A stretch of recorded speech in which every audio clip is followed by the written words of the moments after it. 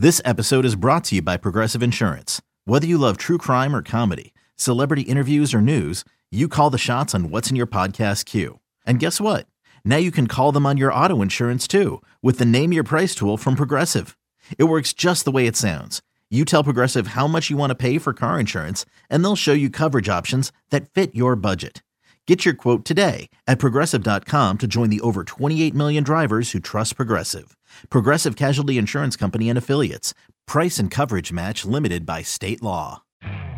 You could spend the weekend doing the same old whatever, or you could conquer the weekend in the all-new Hyundai Santa Fe. Visit HyundaiUSA.com for more details. Hyundai, there's joy in every journey. Bring it up, Jake.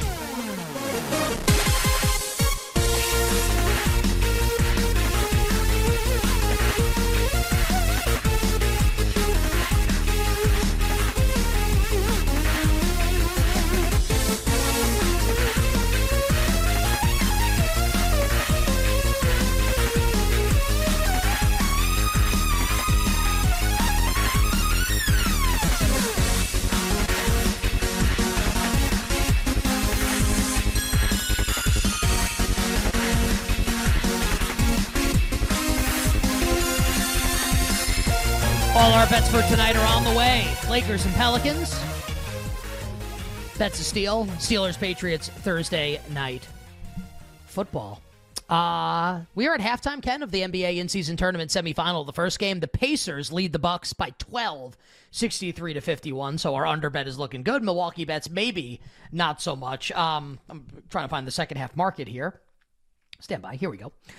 Second half market for this game is Bucks -7, so Pacers favorite to win the game, obviously. The total's 129. If you wanted to bet the Bucks to come back and win the game, plus 165 is the money line price. Any thoughts, bets, whatever, for the second half of Milwaukee and Indiana? Not really. I mean, you and I have been doing the show, so I haven't been like closely monitoring like the sets that each team is running or anything, but I'd bet Milwaukee if I had to. Dame will get going. The way that the Bucks tend to play games is that they just absolutely like play with their food is the wrong way to put it. They're not good enough to play with their food. They just kind of like meander through these three quarters, and then they get to a fourth quarter, the game's very tight and they win. And the Pacers are, they kind of do the same thing in a lot of their games, honestly. And the common theme between the two teams, they don't defend very well, even though the Pacers have defended better in this game. So yeah, like Milwaukee, if you like really wanted to bet this game, but I haven't watched the first half. Like I can't really offer anything that's smart. Yeah, I think I'd bet Milwaukee, but I kind of already have a bet on Milwaukee, so we'll let this ride here. Second half going to tip off in a little bit here in Vegas with the Milwaukee Bucks and the Indiana Pacers. I just also like to add, I think Bob Myers is very handsome. The former Warriors GM who's on my TV right now. He's got great sideburns and great hair. So there you go. Anyway, let's go to Comeback Player of the Year. We'll wrap up our P2B NFL Awards thoughts here with Comeback Player, where, Ken, I feel like it's the same old song and dance here. Not that, like, our content is bad, but it feels like all season there have been so many, and the term that you've used, and I love when you use it because it's one of my favorite movies and also a really great flavor of Ben & Jerry's ice cream, which is half-baked. A lot of half-baked candidates for Comeback Player of the Year that, like, haven't fully baked, right? Unfortunately. Leaving Damar Hamlin as still like a monster favorite in this market, Comeback Player of the Year, despite only playing in a couple games. Hamlin is -275. Tua, plus 300. What? Russ is 12-1. Lamar Jackson, 18. TJ Watt and Aaron Rodgers, 40. Josh Dobbs is also 40. Also, like, Aaron Rodgers isn't playing. I thought it was interesting, like, how Robert Saleh, like, phrased Zach Wilson being back, was that Wilson is the starter for the remainder of the season, barring injury. Which, translation, like, Aaron Rodgers is not playing this season. It's not happening. I guess he could play in week 18 if they're, like, 8-8 and, like, winning in. That would require the Jets winning 4 games in a row with Zach Wilson. Not going to happen. Josh Dobbs is 40. Matthew Stafford is not listed at BetMGM, Ken, but I know that he's someone that you and I are both interested in right now. Thoughts, please, on Comeback Player of the Year as we just keep waiting on someone to take down our guy, Damar Hamlin. Yeah, I mean, you say the word interested in Stafford. It's like, I mean, as much as you can be interested in this case, I don't even know if it's worth a bet necessarily. But you're right. Like, I think the thing that I'm going to be the saltiest about, actually, Like I lose bets. I lose award markets sometimes. Cy Young this year, I got smoked in the National League. I did terribly. I didn't have Blake Snell, and he won, and that was really bad. And also, win award markets sometimes. But I'll lose the bets, whatever. I just think we're going to be deprived of a legit conversation about a contending, really good player in this market versus Hamlin. I just don't think we're going to have that argument take place. I don't think it's going to play out that way because there isn't a good candidate. There just isn't one. And people could be like, well, that's because Hamlin's so likely to win. That's not what's happening here, like at all. Like Aaron Rodgers was a good candidate. Stafford's a good candidate. Cooper Kupp's a good candidate. Chase Young was a good candidate. Russell Wilson's a good candidate. These are very typical comeback player of the year winners. They check all the boxes. They fit all the criteria. They could have been a contender. They could have been like that.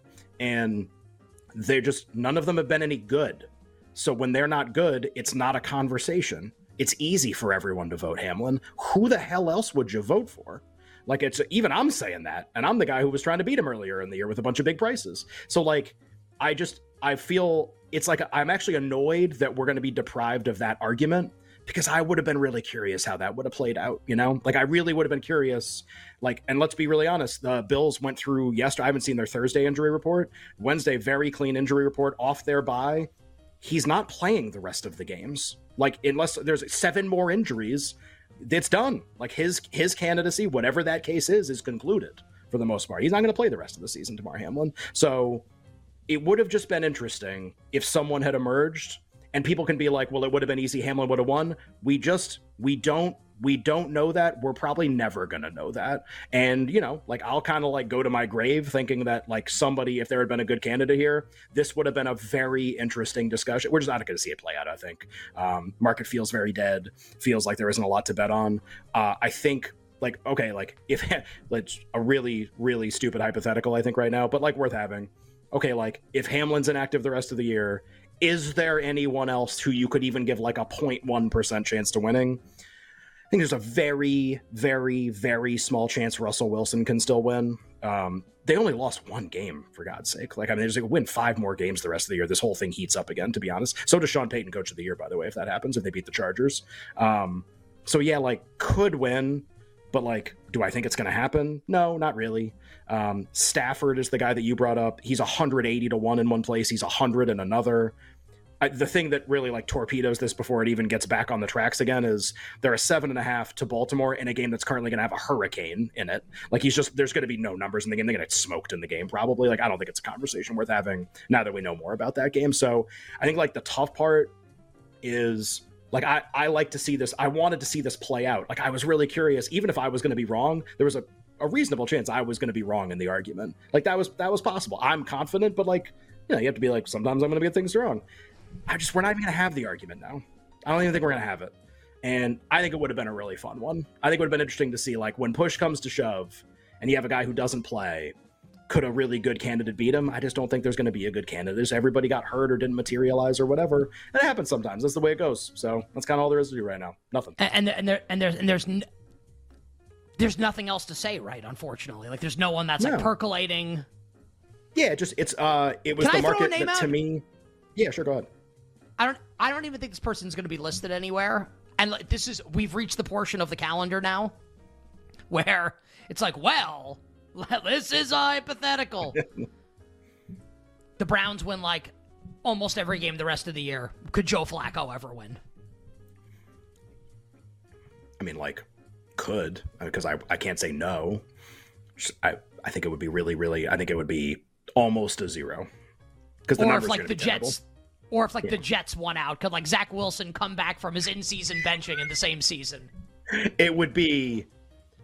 I mean, these are all 1 in a. So you're telling me there's a chance? These are all these feel 1 in a billion kind of things. Comeback player of the year, it's a really typical, predictable arc normally.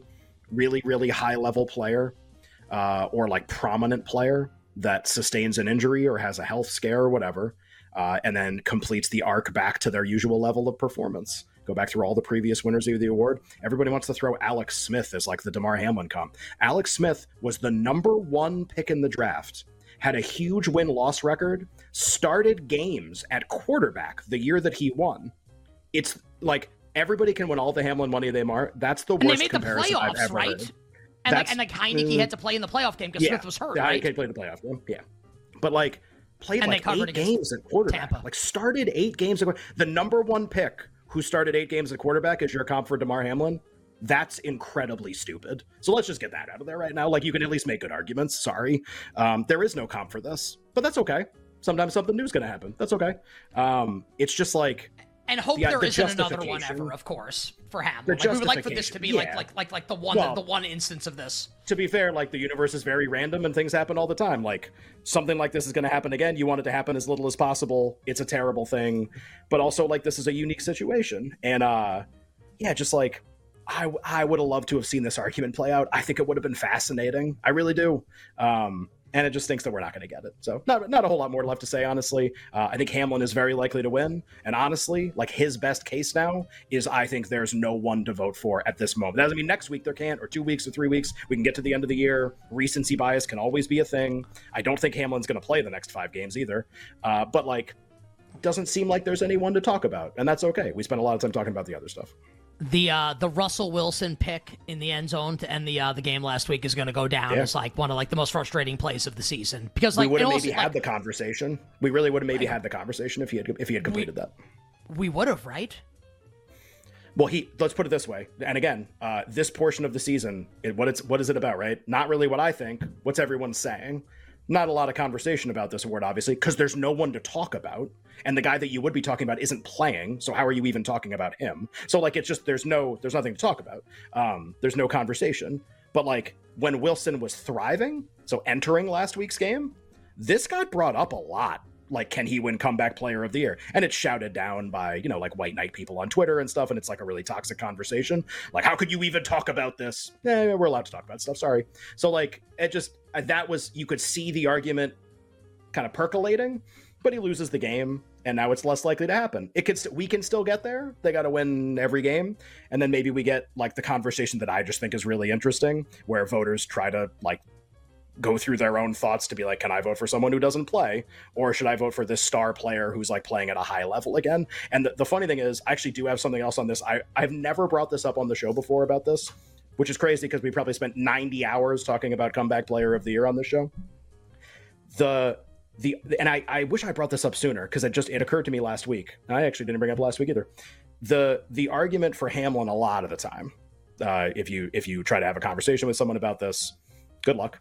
And it's basically like, right, but the guy almost died. Like, we always saw the story, like, you understand. But I'm just saying, you talk to somebody about this award, they're going to be like, whatever guy you bring up to win the award, the response in the argument is going to be like, yeah, but he almost died on the field. How could you even da da da da da? And the implication of that is that like it becomes a contest for who has like the craziest story, and it becomes a contest for who has like the most compelling injury, as opposed to player performance. That's the argument that the pro Hamlin side is making.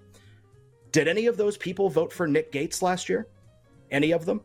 The Giants offensive lineman who almost lost his leg, came back and played at a really high... Saquon gave a lot of interviews, said Nick Gates should have won comeback player of the year. There were 50 votes for comeback player of the year last year. Nick Gates got 2. Where were all those people there? Did they feel that way last year? Or did they all say that and then put in the vote for Geno Smith? Did they all do that? It's just like, cool, like, it's my job to figure out what the voters are going to do. Also, in this case, they're incredible hypocrites. Like, incredible hypocrites for that comparison. Great, Nick Gates had the most compelling story. He's at Alex Smith, he almost lost his leg. Came back and played at a high level. Played in the games. We didn't have a lot of stats. Okay, what's Damar Hamlin's stats? Again, like, can't engage in arguments like this because it's just, people get really, really heated because we're talking about, like, a touchy subject. I thought of that the other day. I go, you know what? Like, it's just so funny. Like, where was all this for Nick Gates last year? And the answer is obvious. Hamlin was a more high-profile story. Gates was a more local story. But they have a lot of commonality. Like, there's a lot of similarity here. And everyone was more than happy to vote for Geno Smith last year. More than happy to vote for somebody who was just coming back from being bad. But this year, can't even talk about it. Can't even handle the conversation. That's very interesting. Yeah, we just would like for someone to emerge here, so win some money. And that does it for our award conversation. I just want to see the discussion play out. I want to see everybody try to defend this. I like to live in the touchy, sensitive conversations people don't like. I'm the guy at the part, like you go to a cookout with my wife's family and her dad's like this too. Like, oh yeah, I'll talk about politics. What do you want to talk about? Talk about presidency. What do you want to talk about? Like, I love talking about this stuff. I get offended by stuff. I love this stuff. So that's like, this market appeals to me greatly. I like to have this conversation. I would say it's not that I get like offended by the things that people say. I think people are welcome to have their opinions. I just think people get very emotional. And I don't want to get emotional talking about this with people, so I prefer not. But my whole thing is I don't get emotional. Like I want to hear what you people don't, have to but say. Like, other, I can but take other it in. people will, and then I but don't want to deal. If it's a 2-person conversation and it's me and someone who's emotional, then we can control that. But you're saying you don't want to get emotional because you would be the second emotional. Oh no! Yeah. I am not going to get emotional. There's 0% chance I'm getting emotional. You said I don't want to get emotional. Yeah. Right. Oh, I don't want to deal with people who are emotional. Is what I'm saying. Oh, okay. That I don't care about that. I like to get the opinions. I want to know what else is out there. Who wants to live on Twitter? I want to actually talk to people. What do you think? I want to talk to people. Yeah. I want to talk to people. I just don't want to talk to them about that. I just don't want to talk to them about that. Well, that's how people get these echo chambers. Get out of the chambers, you know? Come on. I also don't want to talk to people on Twitter. You know, I like to talk about people in real life. Like pets. Steelers and Patriots. Having babies. Sports. Yeah, fun stuff. TV shows, movies, life. On the other side, many bets. Many bets. NBA, NHL, Steelers, Patriots. Next.